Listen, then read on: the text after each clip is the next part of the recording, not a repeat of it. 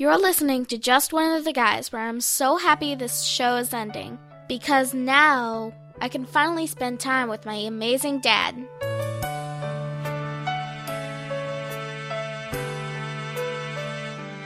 It's your life. You say you need a change.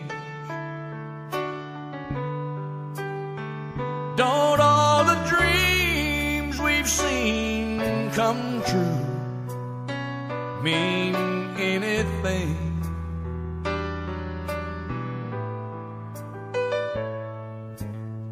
And you say it's different now. You keep staring at the door. How can you walk away? Don't I matter anymore?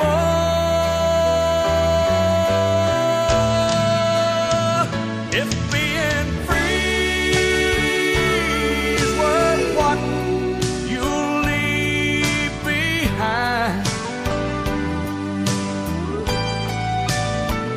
and if it's too late for love to change your mind, then it's goodbye time. Hello, everyone, and welcome to a very special, the very final episode of Just One of the Guys, a Green Lantern podcast, which has been, over the past couple of years, sponsored by the Two True Freaks Internet Radio Network. Well, I don't know sponsored, but I've been on the network. My name is Sean Engel, and my job on the show, of course, is to cover the Green Lantern comics, starting with cover date June 1990 and ending with cover date November 2004, which, surprisingly enough, is the date of the comic that we're going to be covering today.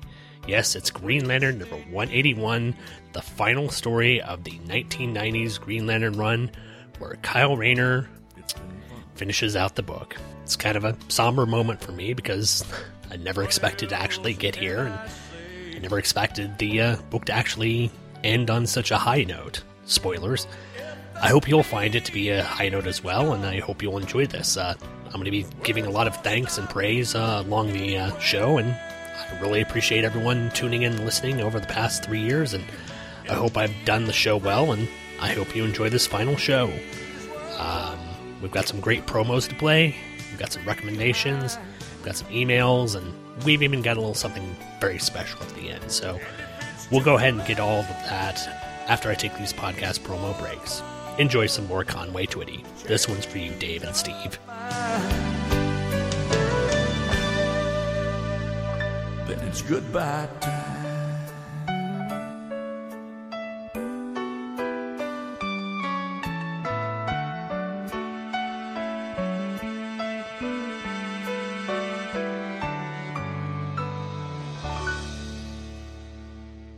Yeah, play it. Come on. Play it loud. Play it loud. And now, it's time to sit back and enjoy the Two True Freaks Internet Radio Broadcast. Illogic, foolish emotions, a constant irritant. And transpire out, freak! Two! Belong in a circus. Right next to the dog-faced boy. True! I have come here to chew bubblegum and kick ass. And I'm all out of bubblegum.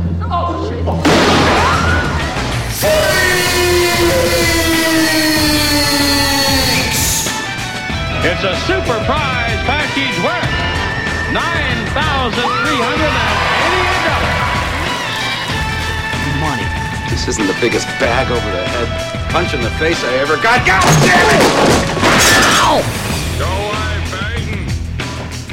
And now, together by live simulation via the internet, your hosts, Scott Gardner. He killed a police officer, for Christ's sake! You're goddamn lucky he didn't kill all. And Chris Honeywell. Keep away! Keep away from me! You are physically repulsive, intellectually retarded, vulgar, insensitive, selfish, stupid. You have no taste, a lousy sense of humor, and you now.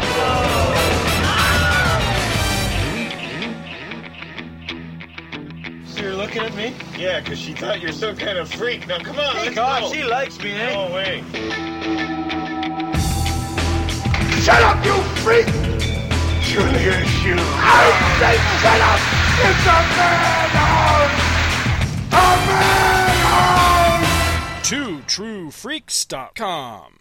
Okay, doing the new promo. Do not say take the dare. Do not say take the dare. Okay, go. Hello, darling. Nice to see ya. It's me, J. David Weeder, the Conway Twitty of podcasting. But please call me Dave. I host a show called Dave's Daredevil Podcast, where I talk about Marvel's Man Without Fear and Netflix superstar Daredevil. But I'm here to tell you that things have changed. Don't worry, I've still got more hornhead goodness than you can shake a billy club at and a desperado love for Daredevil. And episodes of the show still come out each and every Sunday. But now Dave's Daredevil Podcast is part of the Two True Freaks podcast network. That's right, the show can now be found at twotruefreaks.com, home of Earth's mightiest podcasts. And if you haven't tried the show before, I see the want to in your eyes. So take the time to check out Dave's Daredevil Podcast, because sometimes you need a podcaster with a slow hand. Dave's Daredevil Podcast, every Sunday at twotruefreaks.com. Take the dare. I have no self-control. The Fantastic Arts is your guide to the Fantastic Four from the beginning of the Marvel Age of Comics in 1961 onwards. Each week, Steve Lacey and Andy Leyland cover every issue, spin-off, guest appearance and cameo, and more. And in 2015, we begin our journey through the decade that taste forgot, the 1970s. Join us as we take a look at the departure of Jack Kirby and Stan Lee, the Kree-Skrull War, the arrival of Marvel Team-Up, Bill Murray as the Human Torch, creators including Roy Thomas, George Perez, Marv Wolfman, Jerry Conway, Rich Buckler and John Byrne, and of course, Marvel 2-in-1. All this and more at ffcast.libsyn.com and on iTunes and Stitcher. The Fantastic Cast. Insert catchy tagline here. Wait, what?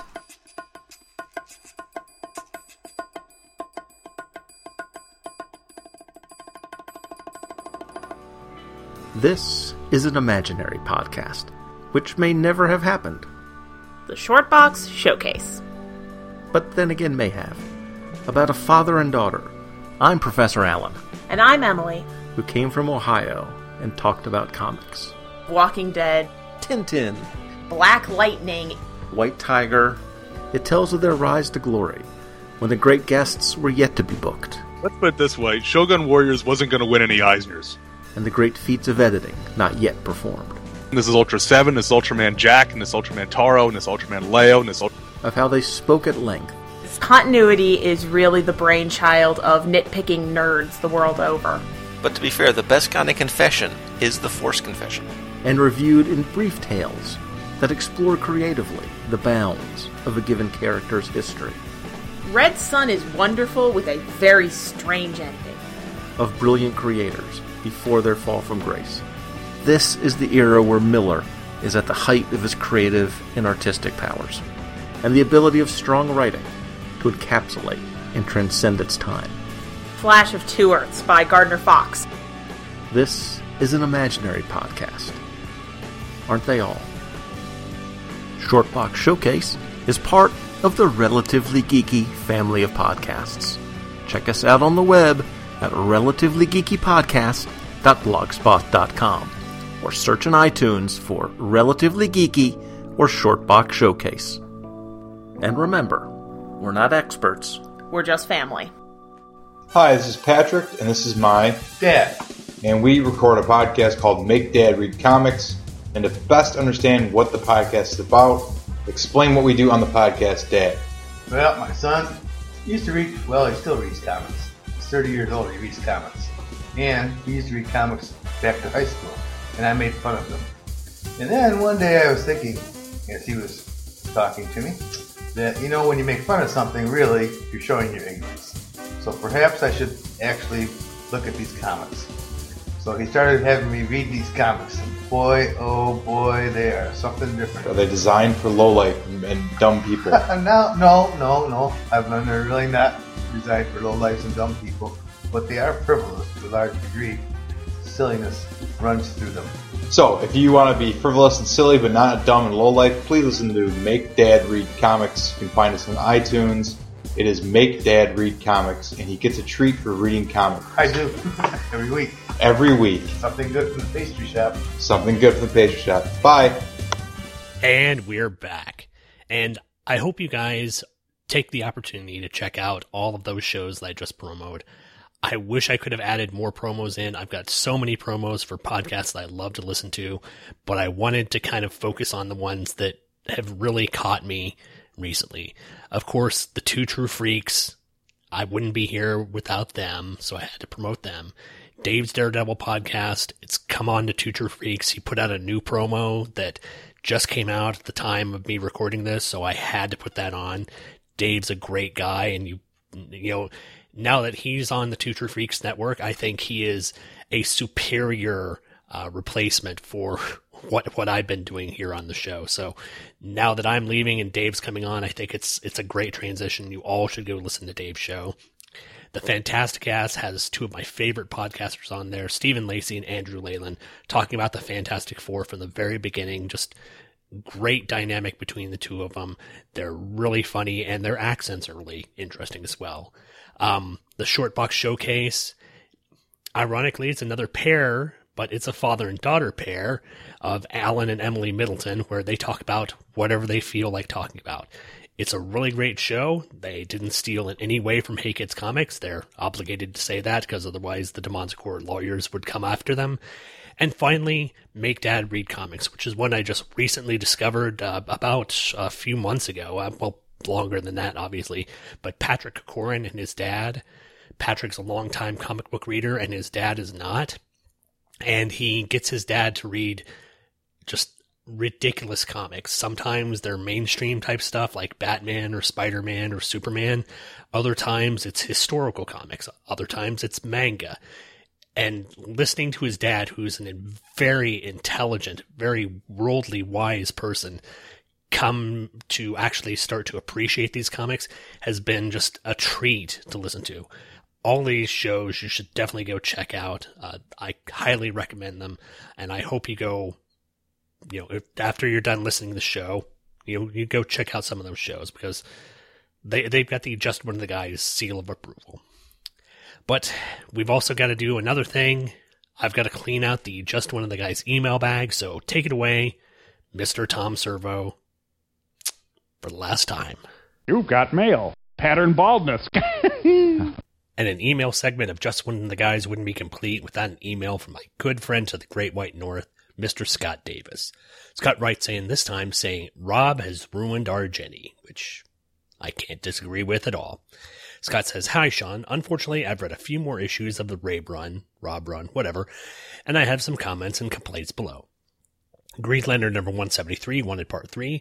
The cover is great and the artwork by James Bosch is excellent. I agree. The taxidermy of the GLs are pretty creepy, though. This whole Marin story sucks. What's the point of trying to see her get a job? I agree, it definitely looks like Jenny is trying to get the Wall Street dude in the sack. Rabe obviously has no handle on Jenny's character at all. And I think that's the conclusion that everyone that I've talked to about this run has come to as well, Scott. Exactly. This is Kyle's book, he says, so obviously we're all Kyle fans, so why is Rob purposely making us hate Jenny? Again, what is the point of all this? My best guess is that he didn't want the Kyle-Jenny relationship, so he wants to break them up. Now I can't wait for Kyle to get back to Earth and confront Jenny about this horse she's pulling. It was also kind of weird for that Wall Street dude rummaging through Kyle's cabinets like that. That guy has balls doing that to a superhero. Obviously, Hottie McEmerald Fever, or whatever his name, Lucas, had no concern about rummaging around in Kyle's apartment. I'm certain he didn't even know that, even though he knew Jenny was a superhero, he had to, because look, she's Jenny. She's green. She has powers. He's got to wonder if there's some relationship with Green Lantern going on. unless he's an idiot, which he very well could be. Scott continues on with Green Lantern number 174, Wanted Part 4. This issue was okay, but I'm really tired of this Black Circle story. I can't believe Kyle basically gave away his identity by calling out Tina to the slave girl when he turns his back, then he burns his Black Circle symbol right off in front of Shiro Nova. I agree this is very poor storytelling. It gets worse because this Jenny scene is absolutely disgusting how Rabe has turned her into a tramp right before our eyes. I was trying to figure out if Jenny had slept with this guy, and my conclusion is that she has. In the scene where she's taking her own construct to herself outside his apartment, she asks herself why Lucas didn't have sex with her on the first date. She's basically complaining that it took Luke to the second date to have sex with her. This had to be the worst change in character I have ever read in comics. You and me both, Scott. Thankfully, Liana is at the end of the book to give us another good laugh with her new metal downer butt crack outfit that she's wearing. Great stuff. Well, great if compared to the Jenny story, I guess. So, yeah. He said, I was bugging you a few emails ago about the Jenny scenes, but now I can't wait to get this Ben Ray run over with. Issue 175 can't come soon enough. Scott. Thankfully it's over, and thankfully we've gotten back to some good writing here. So, Scott, thank you for writing in. You've been one of the constants in this show.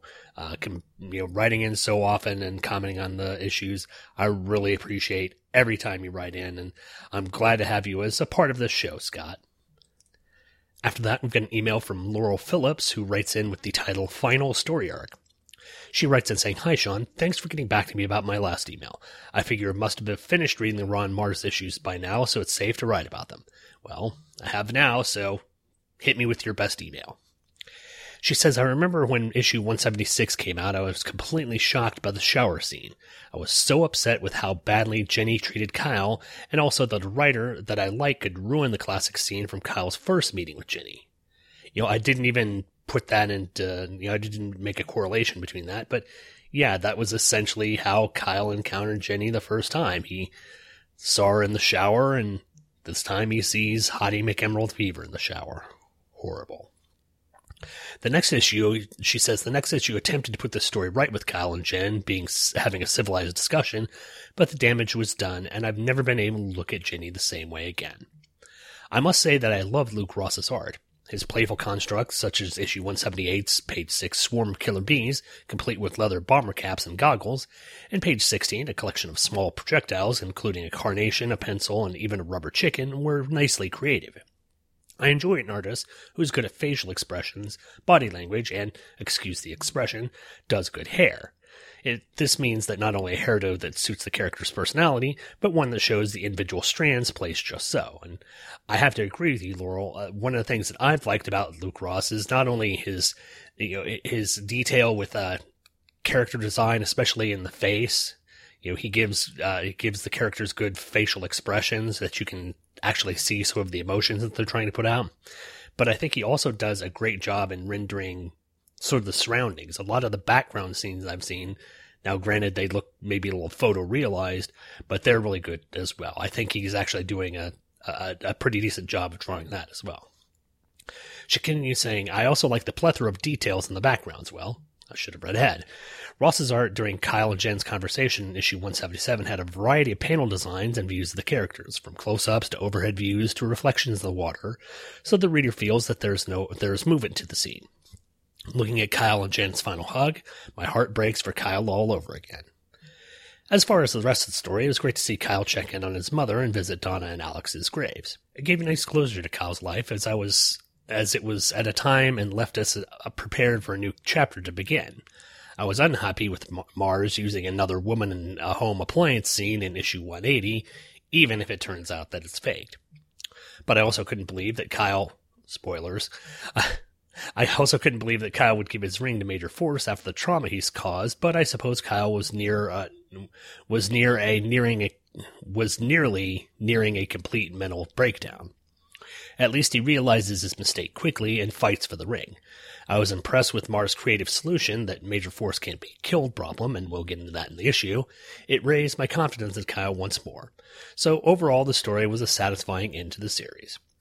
I was curious if you'd continue to answer your email as I work through back episodes of your podcast. I've been rereading the series and plan on listening to the episodes corresponding with back issues. Yes, Laurel, I'm going to keep the email site open. Obviously, it's a Google site, so I don't think anything could really do to close it down. And if you mail in, I'm going to be checking it regularly, so I will get back to you if you have any questions or any comments or just want to chat about this. That'd be great. But she finishes off saying, "Thank you for thoughtful and amusing commentary, and I hope you let us know what other podcasts you might be doing in the future. All the best, Laurel Phillips." Well, thank you again, Laurel. It's great that you caught the show sort of at the end, but I'm glad you're enjoying it, and I hope you enjoyed the stuff that came out prior to this. Just realize that I got better over time. I mean, better is kind of an abstract idea, but better than from where I was. Let's go to the next email. This next one comes from my podcast collaborator, Luke Giaconetti. He's the host of Earth Destruction Directive and the Vault of Startling Monster Horror Tales of Terror over at Two True Freaks. He's also the purveyor of the Hawkman blog, Being Carter Hall, and you may have heard him a couple of times over on Ryan Daly's Secret Origins podcast, where he covered Halo and Hawkman recently. So Luke's a great guy, and he wrote in this time with the title, Green Lantern number 175, Good Riddance to Bad Rubbish. Luke says, "Sean, wow. Just wow. I know Thomas TJ had told us all to beware of the Ben Raab run, but man, this hit some depths before the end. I don't know what else to say about it except to every run of comics, some bizarre runs must appear. Iron Man Volume 1 had the whole Teen Tony thing at the end. Oh, I've heard about that, for instance. And I agree with you, though, you can't let a poor run of a book ruin your enjoyment of the whole thing. With any ongoing publication, you have to take the good with the bad, and if you get more good than bad, just grin and move on when you come across the bad stuff." And that's a very good point, Luke. I'm going to say when I wrap up the story, I'm probably going to have more positives to say about this run, but yeah, the Ben Raab one was a real down point in the series. Real down point. Luke continues, "I can tell that you really were working hard to get through these last few issues, but I also applaud you for sticking with it and giving the issues a fair shake, for good or ill. A lot of times on the internet over the past couple of years, I hear folks deriding index shows because it's not creative or too restrictive. Like the song says, man, funk dad. Every week I've known that Just One of the Guys was going to be there for me, and not just there, but continuing on from the last week and setting me up for the next one. So kudos for you to do what you've done on Just One of the Guys, even as we enter the end game here." He says, "I know you're not a wrestling fan, but I did want to mention WrestleMania 20. WrestleMania 20 exists now in a very strange sort of no man's land. The memorable and enduring segments of the card now range from bittersweet to outright embargoed. On the bittersweet side is Eddie Guerrero, I think I'm getting that name right, defending his WWE Championship against Kurt Angle in one of the main events. The Latino Heat, as he was nicknamed at the time, would die of acute heart failure in November 2005. Holy cow. At the stupidly young age of 38 years old. Wow. The much more difficult and controversial aspect is the second main event, a triple threat match between Shawn Michaels, Triple H, and Chris Benoit, wherein Benoit won the World Heavyweight Championship. Of course, we all know what went down with Benoit a few years later. The WWE has essentially placed an embargo on Chris Benoit, scrubbing him from the online title histories and match reports, and keeping any image of him that they can off the air. Combine this with some admittedly minor wrestling mark comments, a terrible match between Bill Goldberg and Brock Lesnar, Molly Holly having her head forcibly shaved during the entrances for the Guerrero Angle match due to poor time management, etc., and the show makes the viewer just feel weird. Of course, the first bout on the card was John Cena making his Mania debut and winning his first solo title in the WWE, so there you go. And I'm certain Andy Capellish probably is all excited about John Cena winning that, because he, on Facebook, he seems to be a Cena mark. But yeah, I looked up what happened with Chris Benoit, and that is tragic. Look it up if you want to find out yourself, folks. But Luke finishes up saying, anyway, adios to Ben Rabe, don't let the door hit you, etc., and bring on the return of Ron Mars. We might be near the end of the road, but let's go out on a high note. And to be honest, Luke, I think we definitely do. This is a good ending for the book. But we'll get to that in a few. Thank you, Luke, again for writing in. It's always been great to have you not only on the show, but have you emailing in. You're insightful, you're intelligent, you're witty. I'm so happy to have you as a listener to the show. Then our next email we've got is from my good friend, Michael Bradley. He's the co-host of the Parallel Lines podcast, in which he and I talk about the the Tangent comics that came out from DC in the 1990s, featuring brand new characters with names that were very familiar. He writes in with the... Sorry, I should structure this better. He writes in with the title of the email, "So long and thanks for all the fish." And thankfully, hopefully I won't be written off at the last minute by Ian Coffer, because I heard that was awful. Michael writes in, "Yo, I just wanted to write you a happy trails email as you wind down the show. It was written with the intention of being read on your last feedback segment, but don't be beholden to that. Just read when convenient. Well, you're lucky enough that I am reading it in my last email segment, so here we go. Sean, well, you made it. The end of the road, the final episode of Just One of the Guys. You've successfully made it through the highs, including Emerald Dawn, Cal taking over the manor, and a guy in his Nort. All good highs. And the lows, including Flicker, that ugly-ass cover to Green Lantern number 37, and Ben Rabe writing the whore Jenny Lynn Hayden like a whore because she's a whore. Aptly put, sir. Of the entire era of Green Lantern. While I haven't heard the final few episodes as of this writing, namely because they haven't been released yet, again, sorry about that, the show coming to an end is bittersweet. I'm happy that you accomplished your goal to cover what you set out to cover, plus some bonus stuff, but I am sad that there won't be any more episodes because the show has been a true joy to listen to since the very first episode. I don't know, since the very first episode. I think, marginally after, maybe issue 30 or 40 or so, I think it got good, but there you go. That's just me. I don't remember how I found the show, but I've been a listener since the beginning. And despite co-hosting my own Green Lantern podcast at the time, your show quickly became my favorite GL-related podcast to listen to. I genuinely look forward to the new episode each week. And you should be proud of yourself for not only completing what you set out to do, but moreover, doing so without any significant, if indeed any at all, delays. Few podcasters, myself included, have done either, let alone both of these things. So congratulations, Sean, on a job well done, and thank you very much for hours and hours and hours of free entertainment over the past 3.5 years. Fridays in the podcasting world as a whole will be less without new episodes of Just One of the Guys. Wow. Until Ben Rabe writes a Gardner ongoing, when hell freezes over, sir, Michael. Michael, thank you so much for the kind words. I really appreciate that.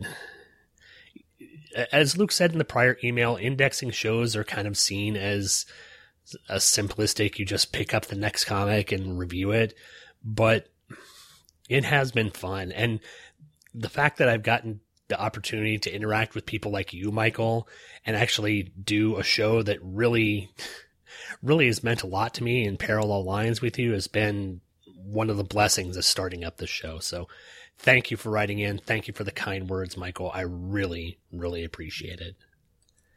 And to wrap things up in the email bag, we have one final email from, I'm wanting to say it's from Bradley Knoll. He writes himself as the email address is Bradleyman, and I'm pretty certain it's Bradley Knoll.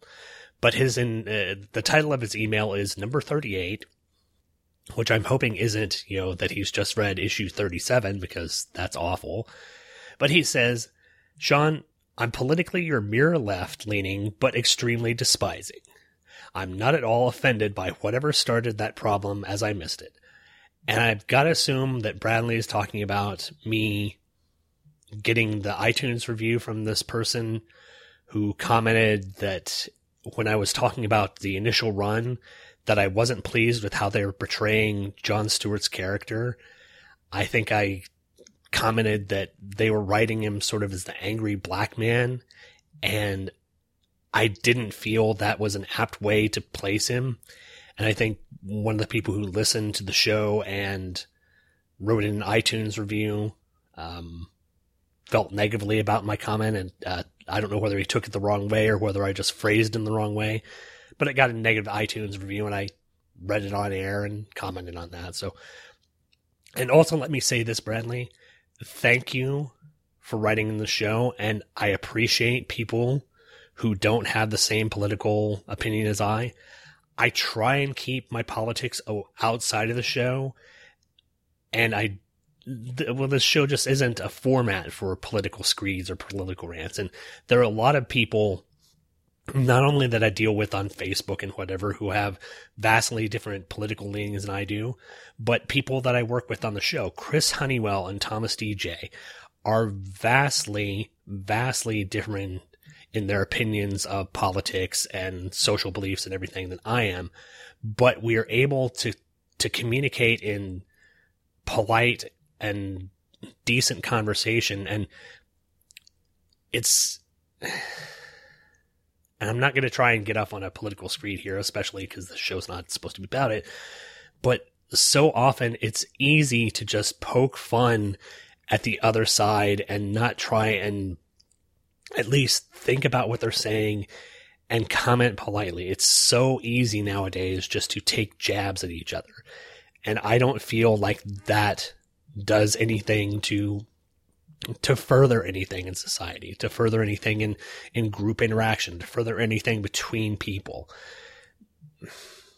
It works, I guess, in the political spectrum to gain notoriety.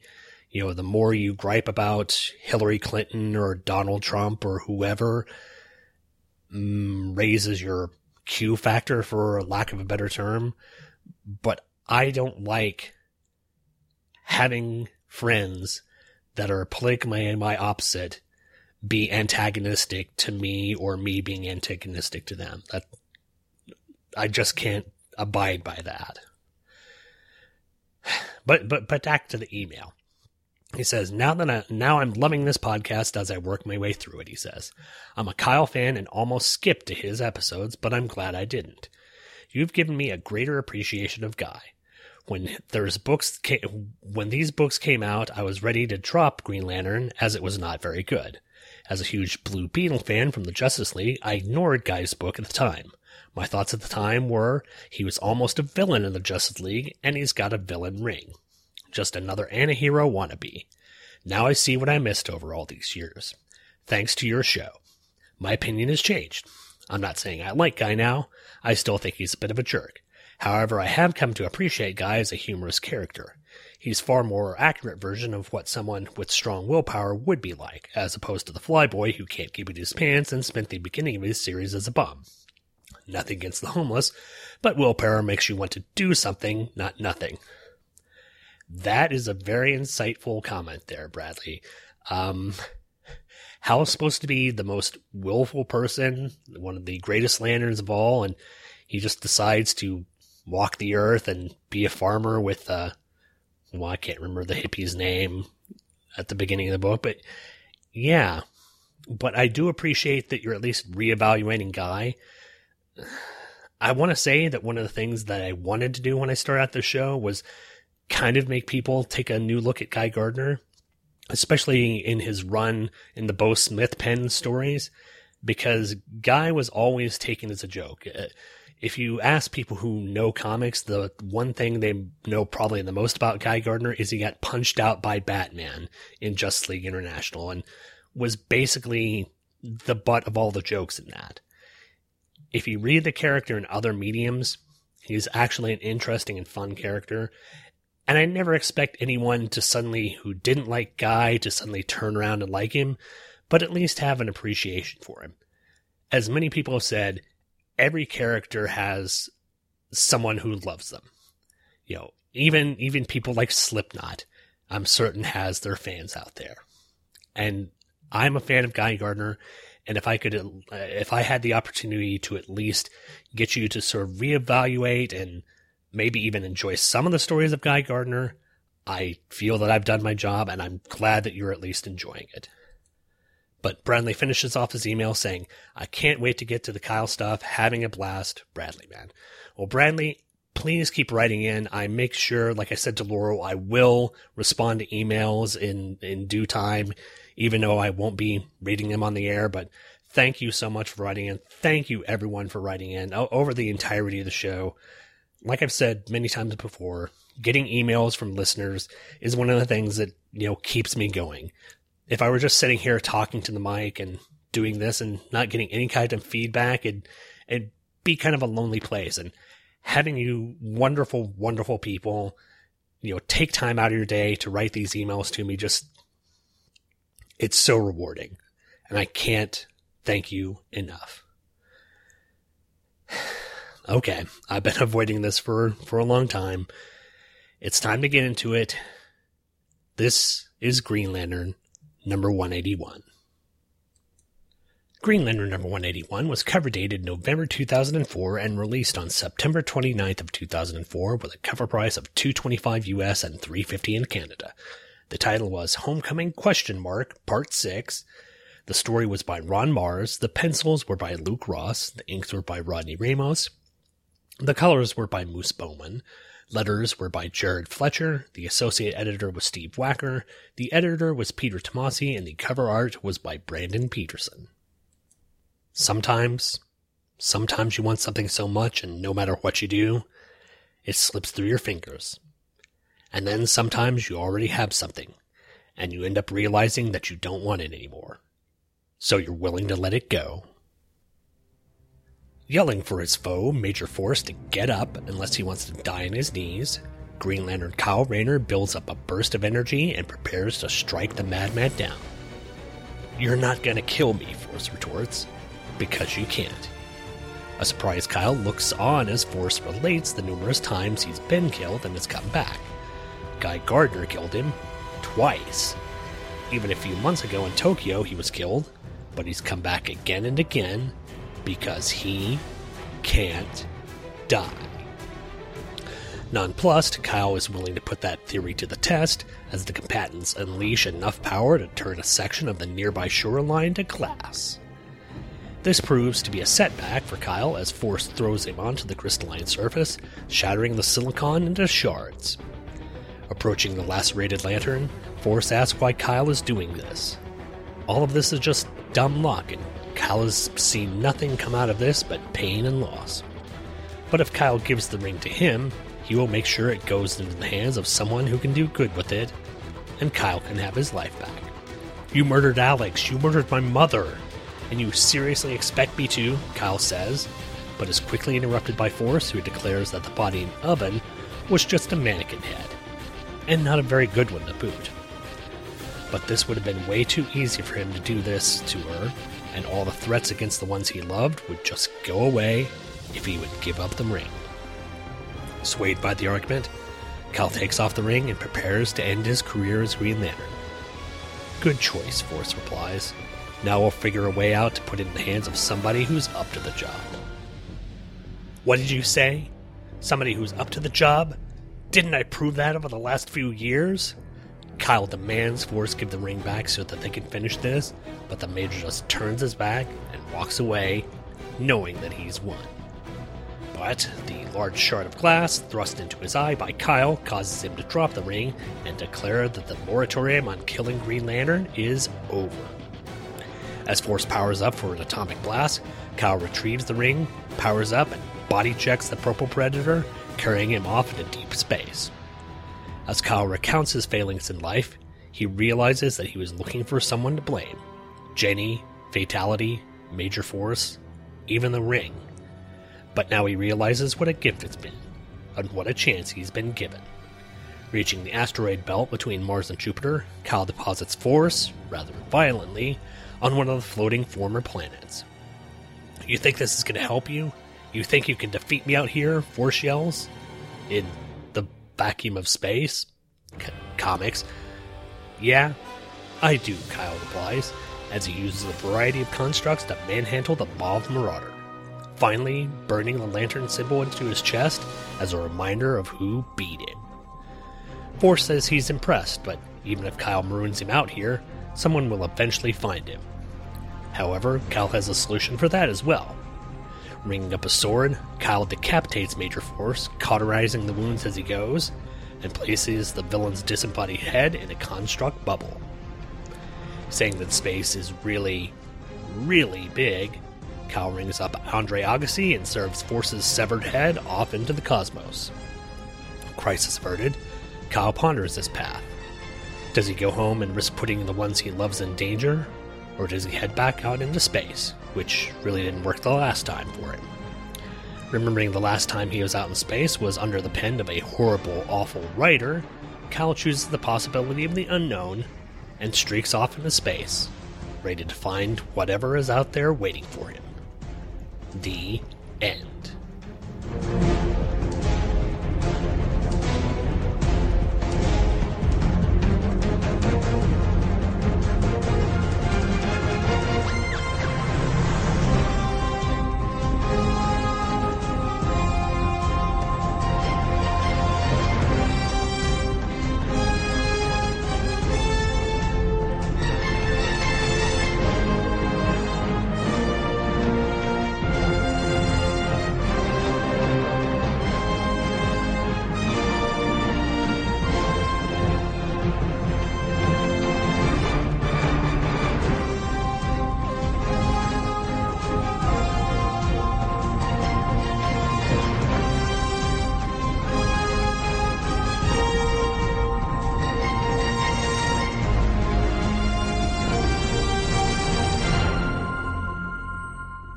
Echoing Luke Giaconetti's sentiments, wow.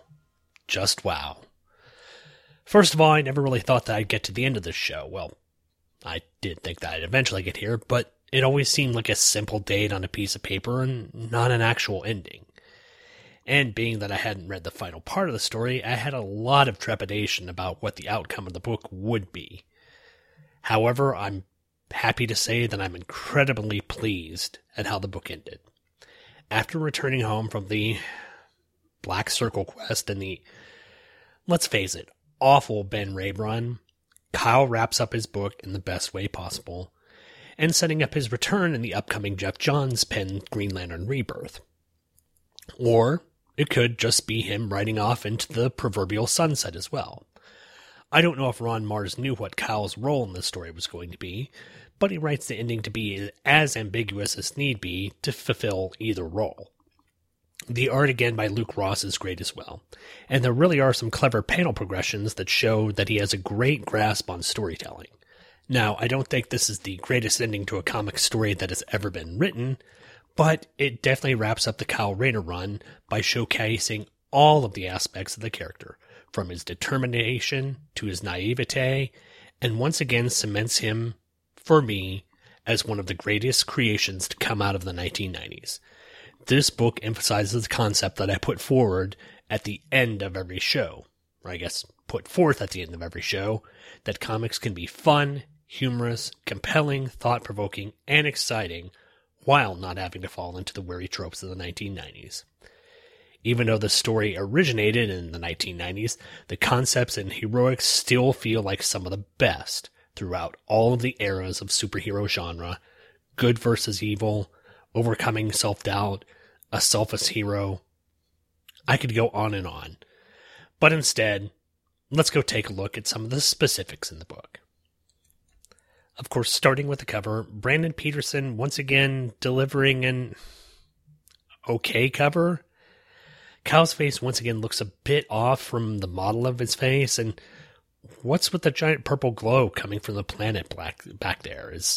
Did Major Force just explode? Is that him powering up behind Kyle? And if so, what is he planning on doing on Kyle's unsuspecting backside? Is he powering up his spank ray? I think that was Guy Gardner's thing, but maybe that's just me.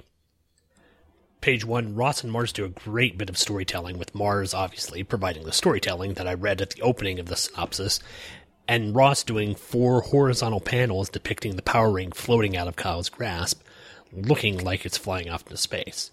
This will be captured later on in the book, and you'll see where it's actually coming from, but the two work together really well to sort of blend the idea that Kyle is moving on, and perhaps this loss of Kyle's ring is actually intentional at this point in time. And you're seeing them weave in a very compelling idea of the story coming to end at the very beginning of the story. So clever writing here. Pages 2 and 3 is Kyle and Major Force, face off, looking side by side in the forest with everything illuminated by the glow from Kyle's ring. Once again, Major Force just looks far too beefy to be actually real. I mean, even Schwarzenegger in his prime didn't look this ridiculous. I understand he's supposed to be an imposing figure, but this is just too much even for me. But comics, why not?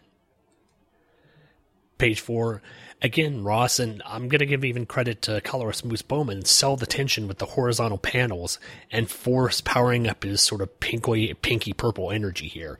We get just close-ups on sort of looking like the camera is zooming in on Force's face as the sort of purplish energy emanating from him just builds and builds.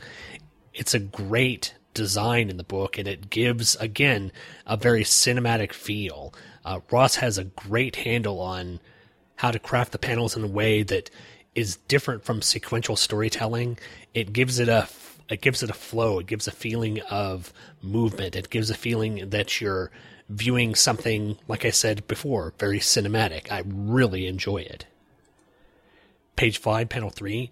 I like, after Kyle has finally decided he's going to take down Major Force, he rings up himself and you see the two combatants sort of flying at each other, sort of challenge the Super Friends style. But Kyle is surrounded by this giant ram head as he's battering against Major Force. It's, like I said, I cannot complain about Luke Ross's artwork throughout all of this book. Then moving on to page 6, this is just brilliant, and it's a bit of a Chekhov's gun here. The force of the clash between these two has generated enough heat to turn the beach into glass. We get 4 panels here, again horizontal panels, where we see the tide coming on in the beach and a little crab walking along the beach. In the next panel, we've got this huge onomatopoeia saying "Boom!" and this blinding blast of bright white light and this immense explosion coming out there. Then the next panel is just the aftermath of that, the blinding white light covering up all of this horizontal panel, and the last panel is the tide slowly move back a little bit, and the entirety of that section of the sand turn into glass. Now, that's pretty impressive there. Unfortunately, it did squish the little crab that was crawling across the sand, so sorry, Krabby. You will be missed. In memoriam.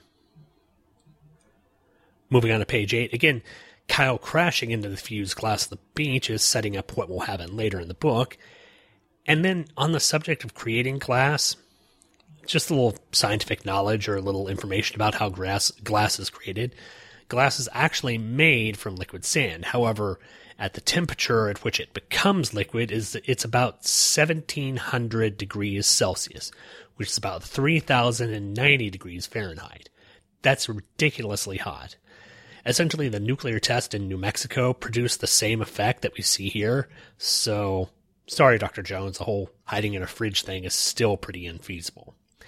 And even though modern glass can be made from heating sand to this level, it's usually mixed with amount of sodium carbonate to lower the melting point and calcium carbonate to keep it from dissolving in water. So, 180 plus shows into the run, and I can finally drop some W. Blaine Dowler knowledge on you folks. You're welcome. Page 9, panel 1. It may be a bit on the nose, but I like the panel here. It's a panel where we see Kyle's reflection in the shards of glass as Forrest declares that he's broken. Again, it's not a very subtle message, but it's really well done as Ross is able to depict the shards of glass showing Kyle's face, and they all look a bit different. There's all different angles. It's not just photostated. And even looking more at it, Ross is doing a lot of detail on Kyle's uniform, sort of lines. Obviously we think of Kyle's uniform or any superhero's uniform as form-fitting sort of spandex, and he gets the ridges of its fingers here and the ring and everything and the look of his hair and everything. It's all really good. I know Laurel commented on, the styling of his hair. It's all really good here, and it's just a great panel. It especially contrasted as we see Kyle looking down on the shards of glass and seeing his reflection in it. And up at the top of the panel, you see Force as sort of the mirror opposite of him, upside down, looking down in the glass. It's really well done composition shot here. Page 10, Force reveals they didn't kill Kyle's mother, and Kyle, after all he's been through over the past 5 issues, has a moment of weakness and hands over the ring. Now, you're probably thinking to himself, why do this? Why would he do this? He's Green Lantern. He knows that Force is just going to betray him and possibly kill him. But Kyle is at his weakest point here. He's thought that his mother had been killed. He's just dealt with his girlfriend breaking up with him. He's had to deal with Fatality fighting him. He's having to deal with Major Force fighting him. Like I said, he just thought that his mother had died. He is not in his right mind. And Force gives him an out. All this time he's been wanting to get back his life, to become normal again. And Force offers him this chance for normalcy, but it's a chance for normalcy that would completely diminish or belittle everything that he's gained over these past few years. It would completely negate all he's done for Green Lantern. And it's showing that Kyle at this moment is at his weakest and isn't thinking right. But luckily for Kyle, we get the fact that Force is an arrogant a-hole and can't leave well enough alone. After Kyle gives him the ring, he has to say that we'll put it in the hands of someone who's up to the task, and that snaps Kyle back into realizing that he is the one who's up to the task. He is the Green Lantern. He's the one who's done the job and done it well over these past few years, and he made a horrible mistake here. Luckily, he came to really quick, and luckily there's this sort of Chekhov's gun that's going to help him rectify the situation. And that rectification comes on page 12, panel 6, where Kyle grabbed one of the larger shards of glass and jammed it into the eye of Major Force, which, I can't stand things being put in people's eyes. And 2, Kyle is holding it with his hand, his bare hand, so his hand is probably getting cut by the glass, which is even more painful. And also, again, credit to Moose Bowman again. Most of the panels on this page are colored in the sort of dark bluish purple to give it the sort of, blue for night type feel. But they color the background of this one in a bright orange to amp up the sort of feeling of violence here. The coloring in the book is really done well as well, so awesome job with this.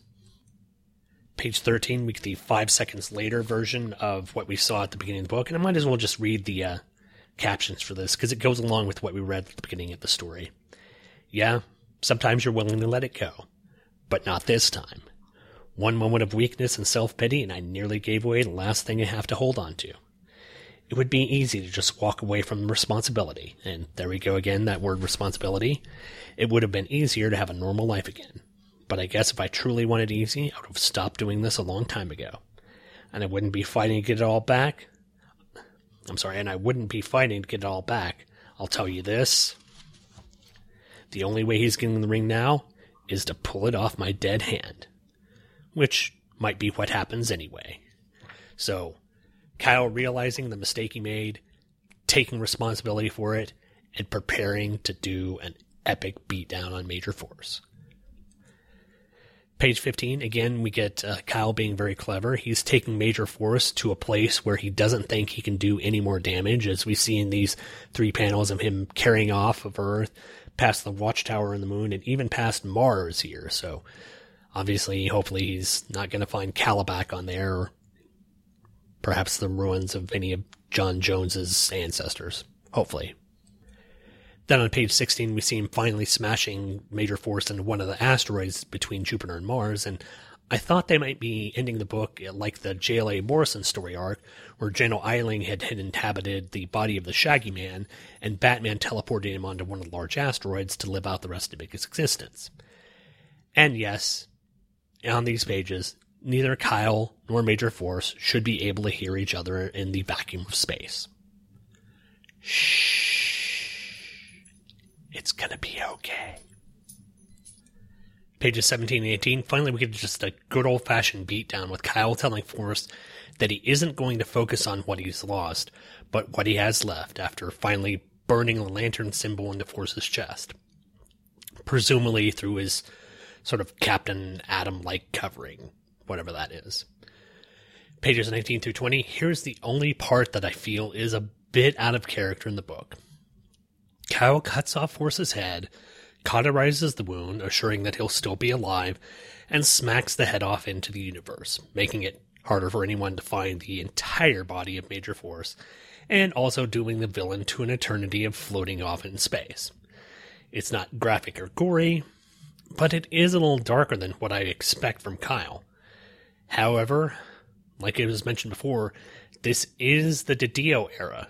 This is that beginning of the sort of, I don't know, in my opinion, the darkening of the DC universe, and where these more graphic things were starting to come commonplace.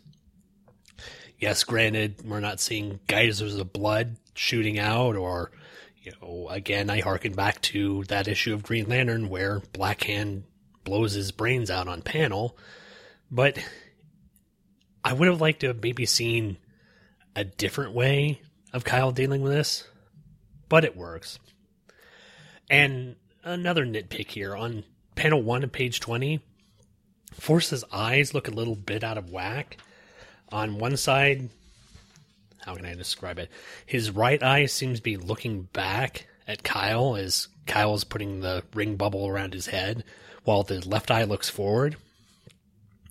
And thinking about that could look a little odd, but if you think about it prior in the book, his left eye just got stabbed, so maybe that eye is not working properly. So what could have actually been a bit of wonkiness in the art might actually make some sense if you think about the fact that he just got decapitated and stabbed in the eye mere minutes ago. Pages 21 and 22, this is a really good ending for this run. Panels 2 and 3 on page 21 are a nice way to depict Kyle looking towards the past or towards the future. In panel 2, he's thinking about all the things, him going back to Earth and what's left for him there, and he's looking to the left. And then on the next panel, panel 3, he's looking to the right and asking, or do I go out there and look towards the future? And obviously, he chooses the future, no matter what is out there. It's just a really great ending for this volume of the comic, and a really great ending for that era of the 90s in general. I'm really so glad that I've gotten to read this and share my thoughts with all, or maybe just both of you wonderful listeners, provided that someone other than Scott Davis is still listening. But that's it for the story. Let's see if the late or the early 2000s ads have changed any and will improve the book. I don't think they can.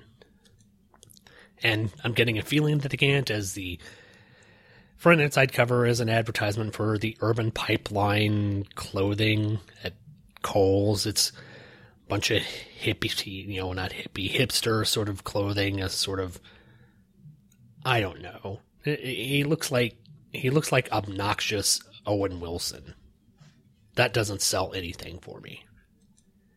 Then, of course, making you realize this is a comic book, we've got an advertisement for Clearasil Ultra, Day 1 Zits, Day 2 Zit, Day 3 Z.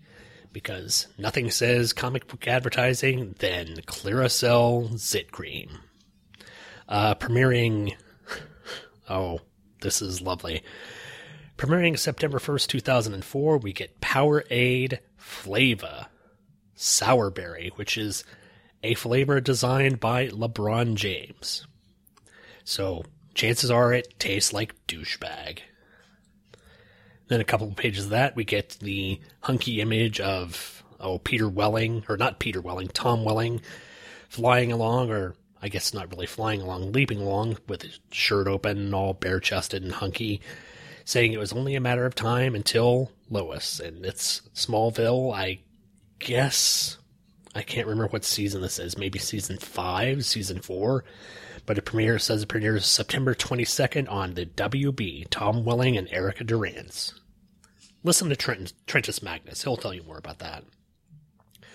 The next ad is for a card game for the Batman vs. the Joker 2-player starter set for DC Comic Origins booster packs. I don't know whether this is a card game or a collectible set. Not certain, but it's got some creepy images of Batman and the Joker back there, so Batman trading cards. There you go. After that, we've got an advertisement for Chris Sawyer's Locomotion, which I guess is a sort of Sims type game where you build cities and, make trains that go between them. I guess the Sims games were kind of stretching for new ideas. Then in the middle of the book, we get a special advertising section for Mad Magazine, DC, Urban Pipeline, Mountain Dew, Xbox, Clearasil, Voodoo 2004, and OGO. It's a bunch of advertisements for Xbox games like Project Gotham, Xbox Music Maker,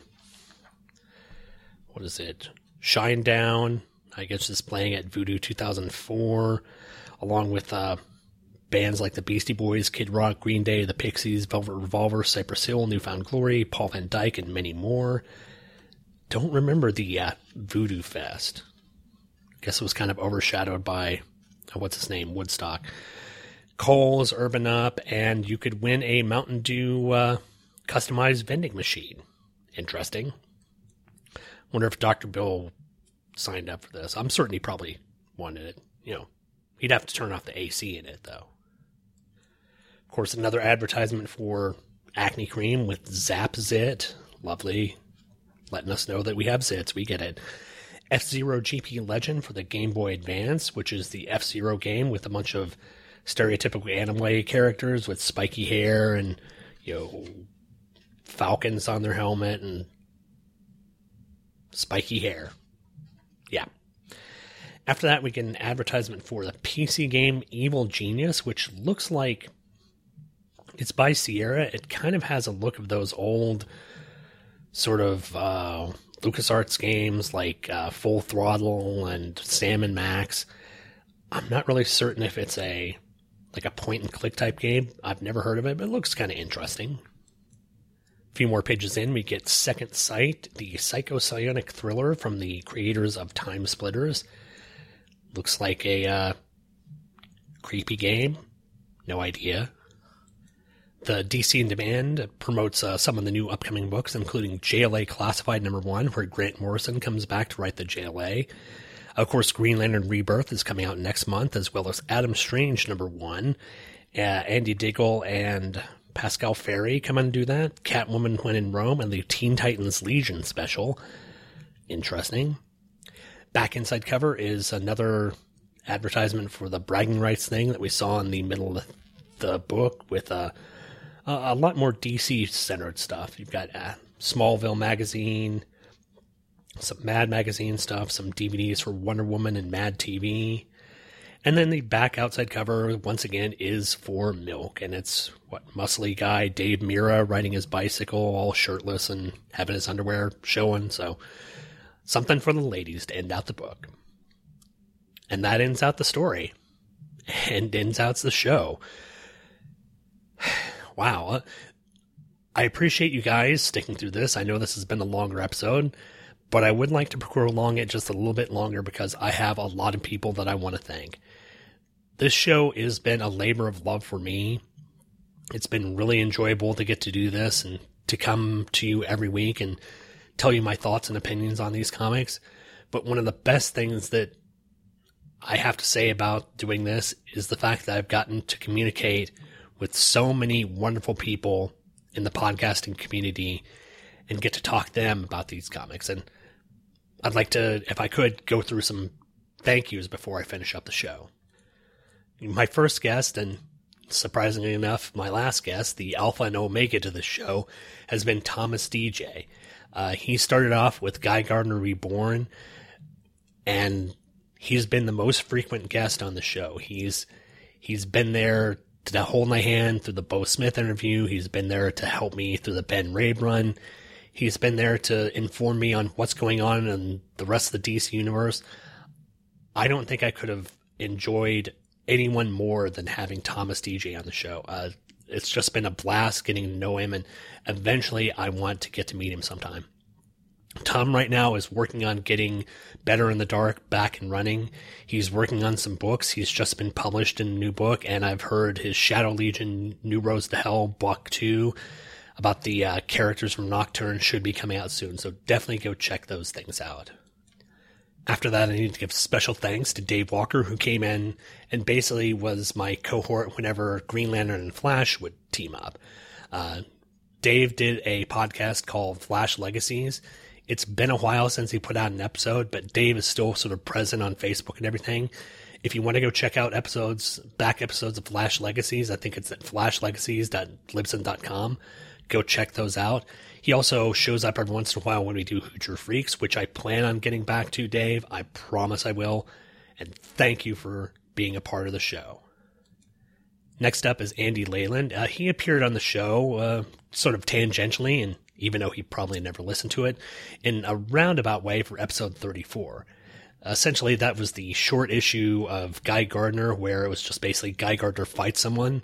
So Andy and I had a discussion prior to doing a record for something for the Vault of Sterling Munster Horror Tales of Terror, and we just eventually got to talk to Green Lantern, and I just threw that conversation in there as sort of a bonus material for that show. So Andy, of course, does the Palace of Glittering Delights over at Hoocher Freaks. He's probably going to be wrapping up Hey Kids Comics along with Michael. He does the Fantastic Cast with Stephen Lacey, and he also does Listen to the Prophets with myself and Paul Spataro, which you can also find over at Hoocher Freaks.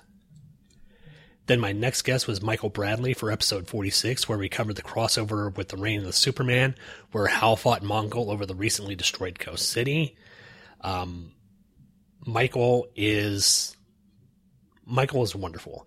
He's the man who introduced me to the Tangent Comics. He's the man who got me to do what I think is probably one of the premier things that I've done on the internet. As much as I love this show, I think we've really done some amazing work over at Parallel Lines, and that's all on Michael. It's just been a pleasure every moment getting to work with him, and I was so happy that he was able to come on the show that time and a couple of times afterwards to talk about comics.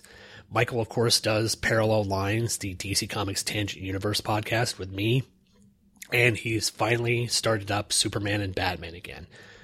It's going to be so fun listening to him talk about those Silver and Bronze Age comics dealing with team-ups of Batman and Superman, especially when Batman and Superman were friends. And, of course, I can't mention Superman without mentioning essentially the premier person on the internet who knows about Superman, Mr. Michael Bailey. He was kind enough to come on issues 50 and 51 of the show to talk about the transition from Hal Jordan to Kyle Rayner. He and Thomas DJ led me through the show. Michael Bailey, if you don't know who he is, go slap yourself, because he is essentially one of the premier comic book podcasters, and his shows like Views from the Long Box, Bailey's Batman podcast, and From Crisis to Crisis are some of the best shows out there. I was really happy to have Michael come on and talk about Green Lantern at the time, and he's even come on times after that. So thank you again, Michael, for coming on. In some ways, Michael was sort of the inspiration for this show. From Crisis to Crisis sort of didn't really set the groundwork for this. I know a lot of people go back to Tom versus the Flash and Tom versus the JLA, but Michael was the one that I first latched onto, and Michael sort of gave me the idea for this show, so I can't thank him enough for being sort of the inspiration. And I won't sing any Peter Cetera, so you're welcome. After that, I want to thank Sally Pascal. She's the host of the blog Green Lantern Butts Forever, which I think you can find at I want to say it's Green Lantern Butts Forever, maybe .blogspot.com. Just do a Google search for Green Lantern Butts Forever. She was wonderful. She came on episode 54, where we talked about the infamous Women in Refrigerators issue of Green Lantern. Plus, we also covered Guy Gardner Warrior issue, which I think was issue 23. Yeah, it was the issue before. It was the issue where Guy went into the forest and actually drank the Voldarian water. It might have been issue 24. But she was so insightful in that, and she really gave me some interesting perspective on the way Mitch Byrd drew his characters. Her revealing that Mitch Byrd draws female characters with tummies, that they actually have stomachs and actually look like they have internal organs, it seems so simple a concept, but it's really mind-blowing. If you look at a lot of artists, a lot of the artists draw women to have actually no waists, and Byrd was able to draw women who looked beautiful, but looked like they also had internal organs. And I always loved the fact that Mitch Byrd did that, and that Sally was able to point that out to me was just such a blessing. Go check out Green Lantern Butts Forever. It's a fun blog, and she loves Guy Gardner, so I can't fault her at all. After that, I've got to thank Jay Ferguson. He stepped in to do an April Fool's episode with me, where I decided to cover, sort of humorously, the US 1 comic. Now you think, what does US 1 have to do with Green Lantern? Well, nothing at all, but it was a sort of April Fool's Day joke that actually spun off into us actually covering the entire 12 issues, and it wasn't awful. It was fun. It was goofy, and I had a lot of fun with Jay talking about that on the show. And Jay made it back for a couple of issues in the 100s where we talked about Jenny Lynn Hayden and Creepy Christmas Santa. So I hope Jay's out there. I know he said he was working on some blog things. I haven't seen anything, but I catch him every once in a while on Facebook. And thank you, Jay, for being a part of the show. Then, of course, I've got to give thanks outs to my new, the new podcaster over at the Two True Freaks website, J. David Weeder. He stopped by on episode 61 where Guy tussled with Superman.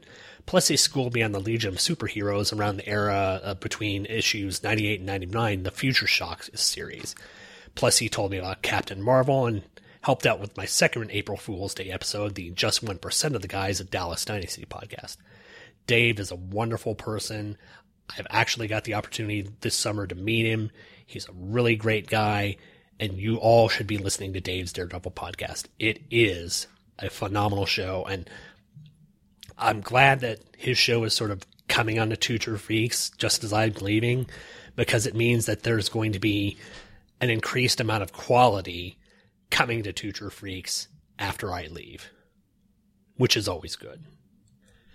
Then after that, Luke Giaconetti came along for episodes 63 to 65 to talk about the Way of the Warrior storyline that crossed over with Hawkman, the JLA, and Guy Gardner.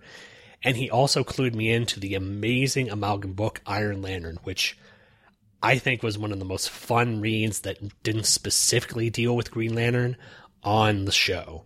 And I have the opportunity to talk with Luke Giaconetti every once in a while over on the Vault shows, and it makes me so happy that I get the opportunity to talk with him. Luke is one of those podcasters that whenever he comes on a show, he brings his absolute A game. He is whip smart. He is funny. He's got clever quips. He is a podcaster extraordinaire, and he elevated the show every time he came on. So, Luke, thank you. Thank you for being a part of this. After that, for episode 71, Tom Panarese came on, and if you don't know who Tom Panarese is, you need to go slap yourselves. Tom Panarese is the host of Pop Culture Affidavit and In Country, a NOM podcast, which both can be found on the Two True Freaks network. Surprising, Two True Freaks is just buying out every podcast out there. Not that they're buying them or anyone's getting paid, but you know what I'm saying. But Tom does a great number of shows. Pop Culture Affidavit is one of my favorites. It covers just basically anything in pop culture that you can think about. And the NOM is another great indexing show focusing on a very unique and very different comic from the 1980s, dealing with the actual sort of an actual depiction of the Vietnam War. Tom came on to talk about the issue of Heroes Quest, where we dealt with Batman and Robin, and he had a lot of fun. I'm sorry he had to subject him to that sort of horrible Guy Gardner issue, but it was fun talking with him anyway. But then soon after that, and this I think is the highlight of this show, I got the opportunity to speak with the manliest man in comics, Mr. Bo Smith. He was kind enough to let this sad fanboy interview him. And like I said, this was the highlight of the show for me. And I think you all should go listen to it now. I mean, if you're listening to this, stop what you're doing, go in the back catalog, find the Bo Smith interview, and listen to this. It's just that good. Some of the things that he had to say in there were so engaging. Some of the concepts that he had for the character of Guy Gardner and his relationship with other characters in the DC universe, Some relationships that he was going to have with other characters and some ideas for other stories that he had. They blew my mind at the time, and he was such a giving and such a wonderful person. If anything that I did on the show that I could say that I was truly proud of, that interview would have to be the pinnacle. Bo Smith is a wonderful person, and I'm pretty certain he's not listening to this show, but I can't say enough. Thank you. Hard to follow up Bo Smith, but we do in this wonderful person. Professor Alan Middleton came on for episode 92, which was the first hate crime storyline that dealt with Green Arrow and Green Lantern, Connor Hawke and Kyle Rayner specifically, crossing over and dealing with a villain from Green Lantern's past who might have had the ability to cause people to be racist, I guess. It was a really great story written by Chuck Dixon and Ron Mars. And Professor Allen, from the time on, basically became sort of my go-to Green Arrow guy. Professor Allen, if you don't know, does the excellent podcast, the Quarter Bin podcast, as well as the Short Box Showcase, which he does with his daughter Emily. And he's also started up a new blog called From Darkness to Light, which deals with sort of religious themes in comic books. It's some really good reads. So far, he's only had a couple of posts on there. He's mostly covering the series Gotham by Midnight. Plus, he's also done a couple of posts about the X-Files. Really, really wonderful person, really clever show, and a really clever concept for the Quarter Bin podcast. The idea of picking up random comics for 25 cents and reading them. Cheap comics are fun, and in this era where you've got comics running for almost $5, getting one for 25 cents and enjoying it as much, if not more, than the one you paid $5 for, brilliant idea for a show. After that, I had Charlie Niemeyer on. He stopped to talk a little bit of Superboy crossover, the idol worship story, where Kyle Rayner went to Hawaii to meet with the sort of crew-cut hair Superboy with a leather jacket and the glasses. That was a lot of fun. Charlie at the time was doing Superman in the Bronze Age, which obviously was a show that covered Superman issues of the Bronze Age. And unfortunately, Charlie has been out of the podcasting scene for a while. He's very busy with his wife and his child. We get updates on his son, Grayson, which, yes, on the nose. I don't know why you didn't name him Kal-El, but I guess Nick Cage already took that. But Charlie was a wonderful addition to the podcast. I love talking with him. He's a fun guy, and he's another person that I actually got to meet. He came in Oklahoma City, and actually Charlie was the person who sort of rounded out my comic collection by giving me a lot of the final issues of the Green Lantern comics. So I can't thank you enough for that, Charlie, and I can't thank you enough for coming on the show. After that, Stephen Lacey came on to walk me through the epic tale of DC 1 Million, as well as the Green Lantern book from that crossover. Stephen Lacey is a huge Grant Morrison fan, and I couldn't have done the DC 1 Million storyline if it weren't for him. He knows so much about that book. He knows so much about Grant Morrison. He's a fan of him, and he actually made me really, really love that story. I so want to go pick up the DC 1 Million Omnibus so I can read all the stories in there and see what sort of cohesiveness goes through all of that. But Stephen Lacey just really made that show great.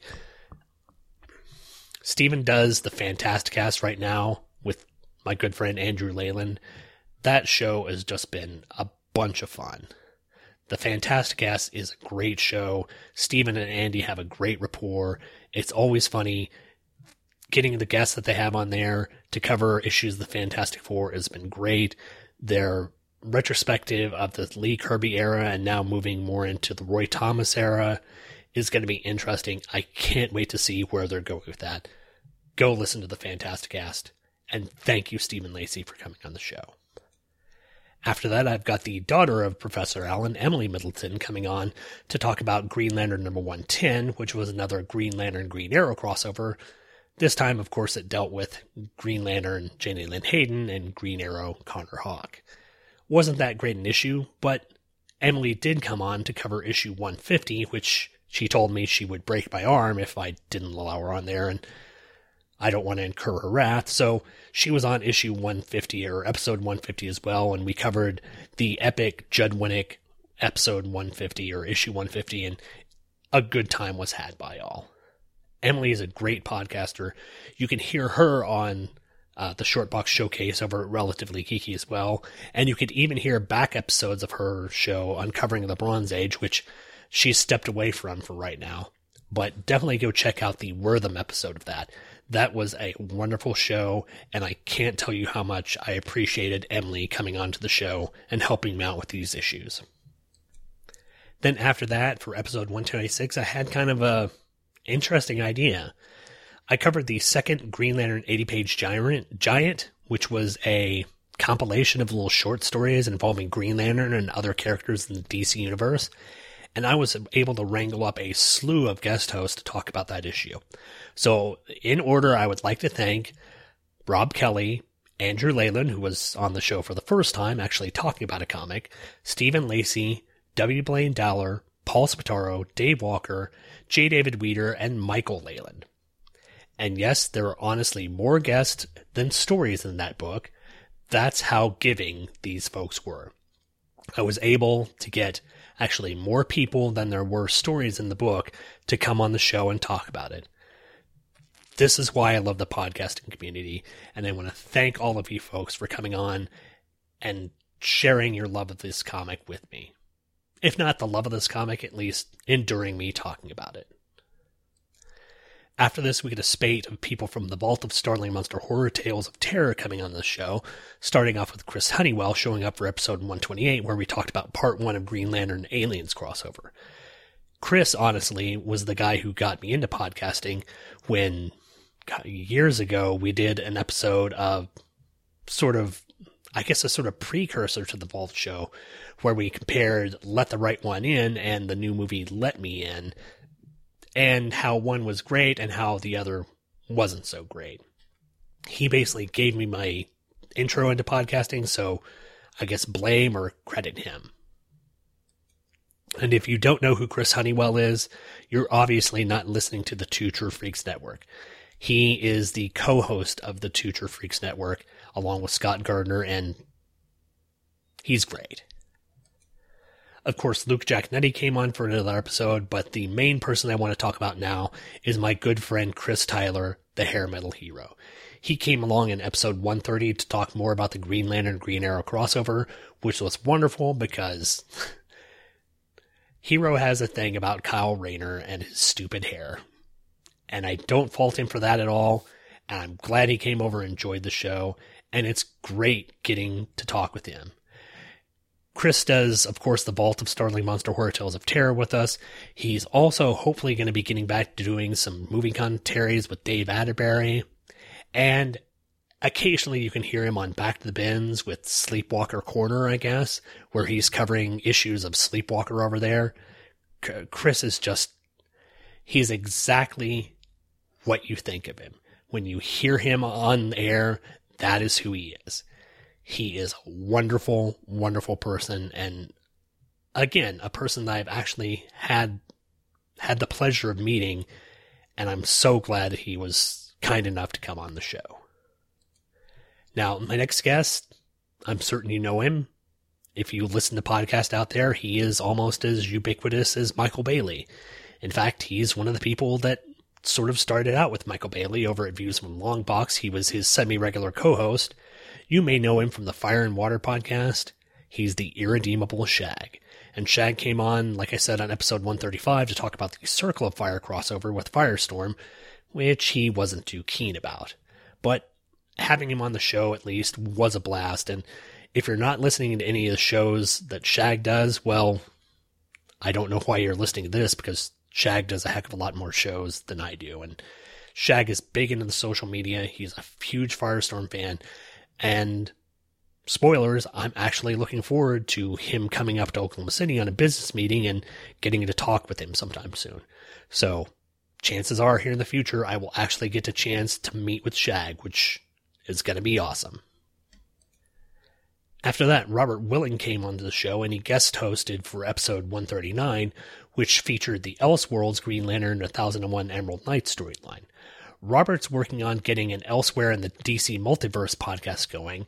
I haven't heard whether or not at the point of time that he started releasing episodes, but I'm still looking forward to it. Robert was really fun coming on the show. I really enjoyed doing that show, and it's a great Elseworld story. So I hope very soon Robert will be coming up with his show, and I'll be able to, maybe I'll promote it on one of the Listen to the Prophets episode. We've already got the promo for it.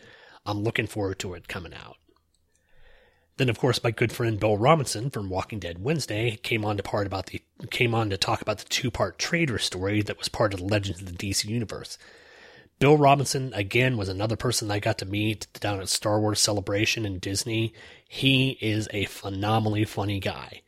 Yes, sometimes he's got an ADD that might drive you crazy. His singing is phenomenal. He is just a wonderful, giving, and I'm sorry that he's also the butt of all of Paul Spataro's jokes. Paul and him have a great dynamic over on Back to the Bins. That's where you should listen to him. Avenger Spotlight also spins out of that. He is a funny, funny man, and I was so happy that he actually clued me into doing this, and he was able to come on the show, and I was able to talk to him.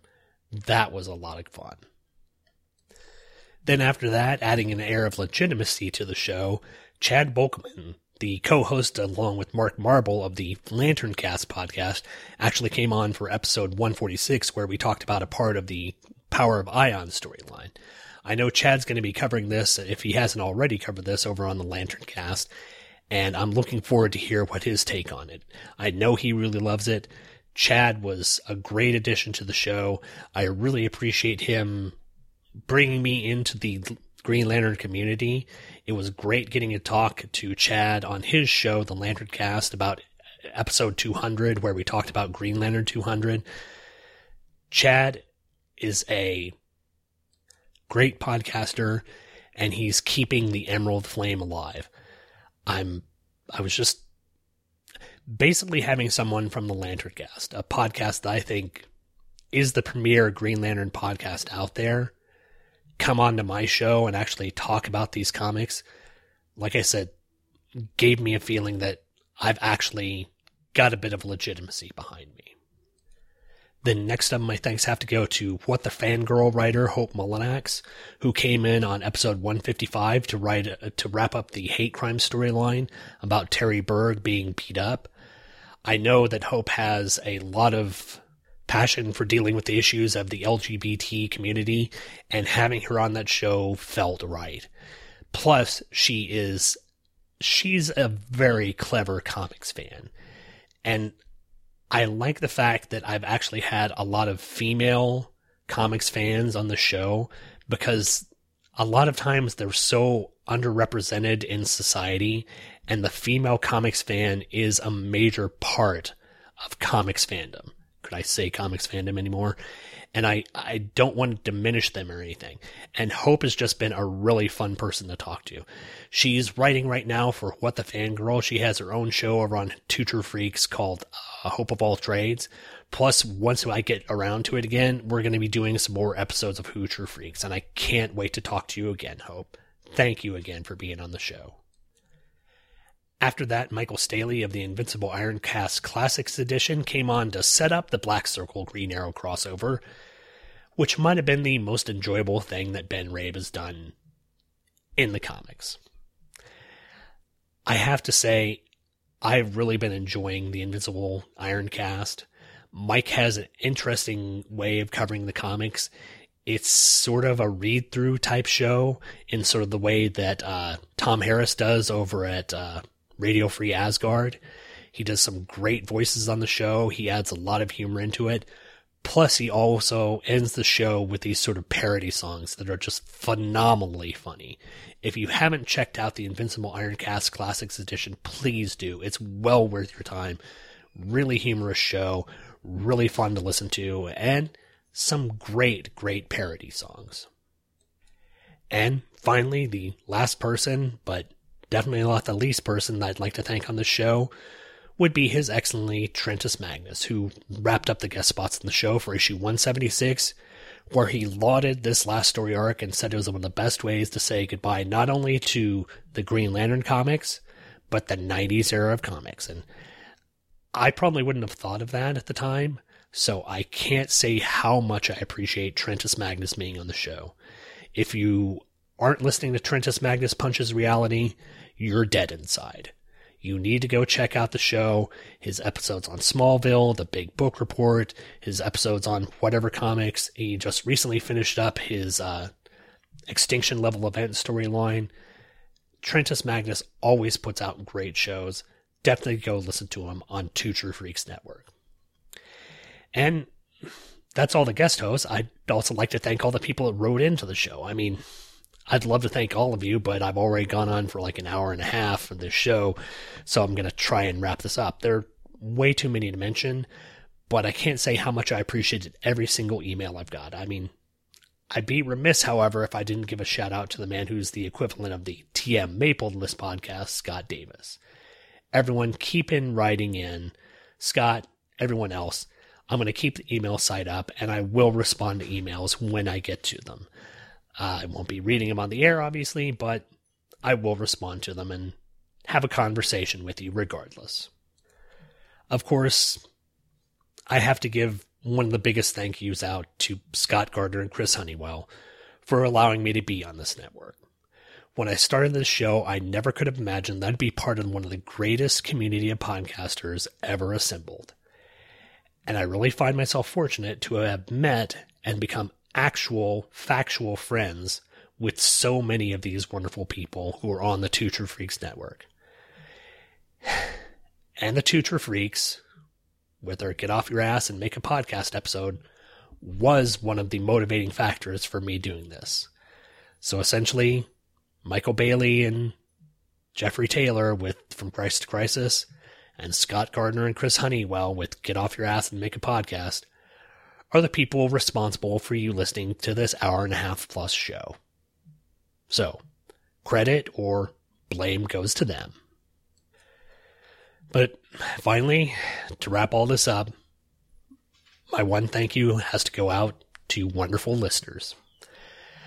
I never really expected to have like a Hey Kids comic or Back to the Bins level of downloads, but I really was surprised about how many I consistently had, and I'll never know who all of you are, and I really can never thank you enough for taking time out of your schedules to listen to a nitwit like me talk about how great Guy Gardner and Kyle Rayner were during the 90s. Yes, even Voldarian morphing weapons out of every portion of his body, Guy Gardner. I really don't have the skills, the talent of many of the people out there on the internet, and the simple fact that so many of you took the time out to even give this show a try completely amazes and thrills me. Honestly, I can't thank you enough. Sorry. I do have something, however, to wrap up the show. My good friend, Dr. Bill Robinson, sent me a little treat, and I think I'm going to put it right here. Hey, Sean. It's Dr. Bill here. Well, you've reached the end of your show, and it's a sad time. But to commemorate it, I have gone ahead and I'm not going to do a song like usual because I've tried a few times tonight and it just is not working out. Maybe I'll sing a couple little short sections a cappella, but it's just not going. So, we're going to do a little bit of a reading, like poetry. And I think most of the listeners will recognize this tune, at least longtime listeners. And a 1, and a 2, and a 1, 2, 3. Listen to this podcast. Every time I do, it makes me laugh. How did Guy's hair get so red? And what the hell is on his head? And this is where Kyle grew up, after Hal Jordan went and screwed things up. He didn't know if he had the clout, until Duality was sent to test him out. O is where they went to school. Kilowog could really be a tool. Geo records say he punched someone twice. I bet he did it half a dozen times. How did Kyle get all those dates? Alex, Donna, and Jenny were really great. Except when Major Force got in, Alex DeWitt ended up in the CRISPR bin. Oh God, Every memory of listening to the GL Core, I had the podcast playing when my feet hit the floor. It's hard to say it. Time to say it. Goodbye, Just Guys. Every memory of walking out the front door, I found the podcast of a friend that I was looking for. It's hard to say it. Time to say it. Goodbye, Just Guys.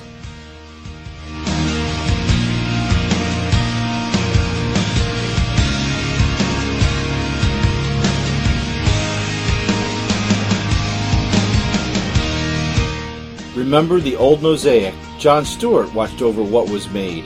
Later, he couldn't get around. Actually, he was faking himself out. Used to listen to stories of Nort and laugh along with every tale of Chip. I wish I had friends like them. That's okay, at least I have my pets. Alright, it doesn't rhyme. Give me a break. Jenny was a girl Kyle kissed. He went into space and she became a bitch. I know if I was him, I would be thinking maybe she should go in that CRISPR bin. Oh God, every memory of listening to the GL Core, I had the podcast playing when my feet hit the floor. It's hard to say it, time to say it. Goodbye, Just Guys. Every memory of walking out the front door, I found the podcast of a friend that I was looking for. It's hard to say it, time to say it. Goodbye, Just Guys. I miss that show. I miss the guests. You can't erase. You can't replace it. I miss it now. I can't believe it. So hard to stay. Too hard to leave it. If I could relive those days, I know the one thing that would never change. Every memory of listening to the GL Core, I had the podcast playing when my feet hit the floor. It's hard to say it, time to say it.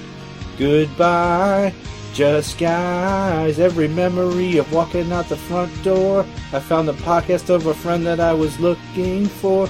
It's hard to say it, time to say it. Goodbye, Just Guys. Listen to this podcast. Every time I do, it makes me laugh. Every time I do, it makes me pie face.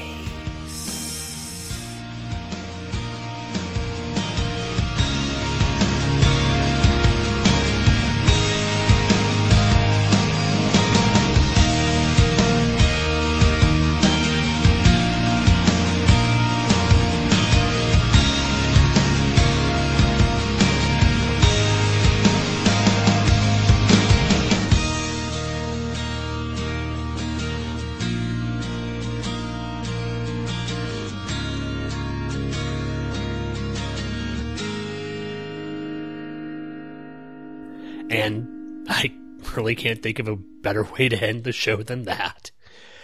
Thank you, Bill, for doing that. That was outstanding. Thank you, everyone, for downloading and listening to the show over these past 3.5 years. It's been a joy talking about this comic series. I hope you've enjoyed it as much as I've enjoyed doing it. This is the end of the show proper. I'm not saying that the show won't come back. There might be mini-sodes. I've talked with Andrew Leyland and Paul Spataro about possibly doing a few shows, but in general, I've reached the end of the series and the end of the show. And all I can say is thank you once again for downloading and listening. And I'd say come back next time, but thank you for being here for the episodes of Just One of the Guys, a Green Lantern podcast. Bye, everyone. You've been listening to Just One of the Guys, a Green Lantern podcast, hosted by yours truly, Sean Dingle. All images, stories, and music are copyright their respective copyright holders, and no infringement is intended.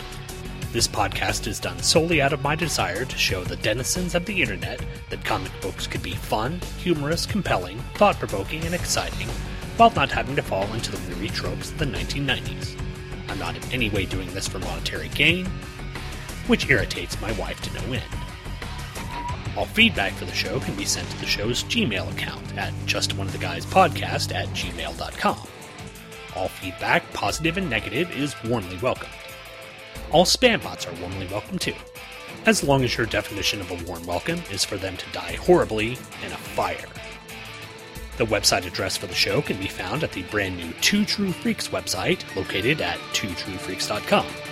There you can find the RSS feed, as well as scans of the covers, and whatever else I feel like putting up.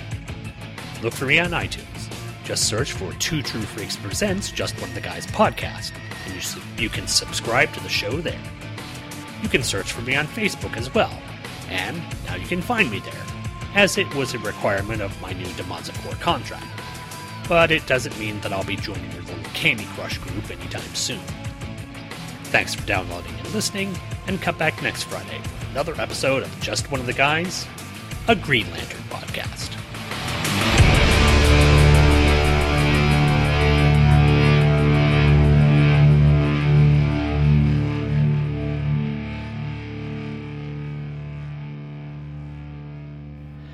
The opening music for today's show was Conway Twitty and his song, Goodbye Time. And as J. David Weeder knows, you can't go wrong with Conway Twitty. If you'd like to buy this song, it was off the Conway Twitty Greatest Hits Volume 3 album, which you could buy at Amazon.com. And if you're thinking of buying Conway Twitty through Amazon.com, I'd suggest first you go to twotruefreaks.com. When you go to the website twotruefreaks.com, there's a banner in the upper left-hand corner of the page. Click that and you'll be directed to Amazon.com, where you can buy any number of songs from Conway Twitty. Because he needs a lover with a slow hand. Or maybe he is a lover with a slow hand. Regardless, if you're going to buy things through Amazon.com, please make sure first that you use the link at twotruefreaks.com. Bye, Faye.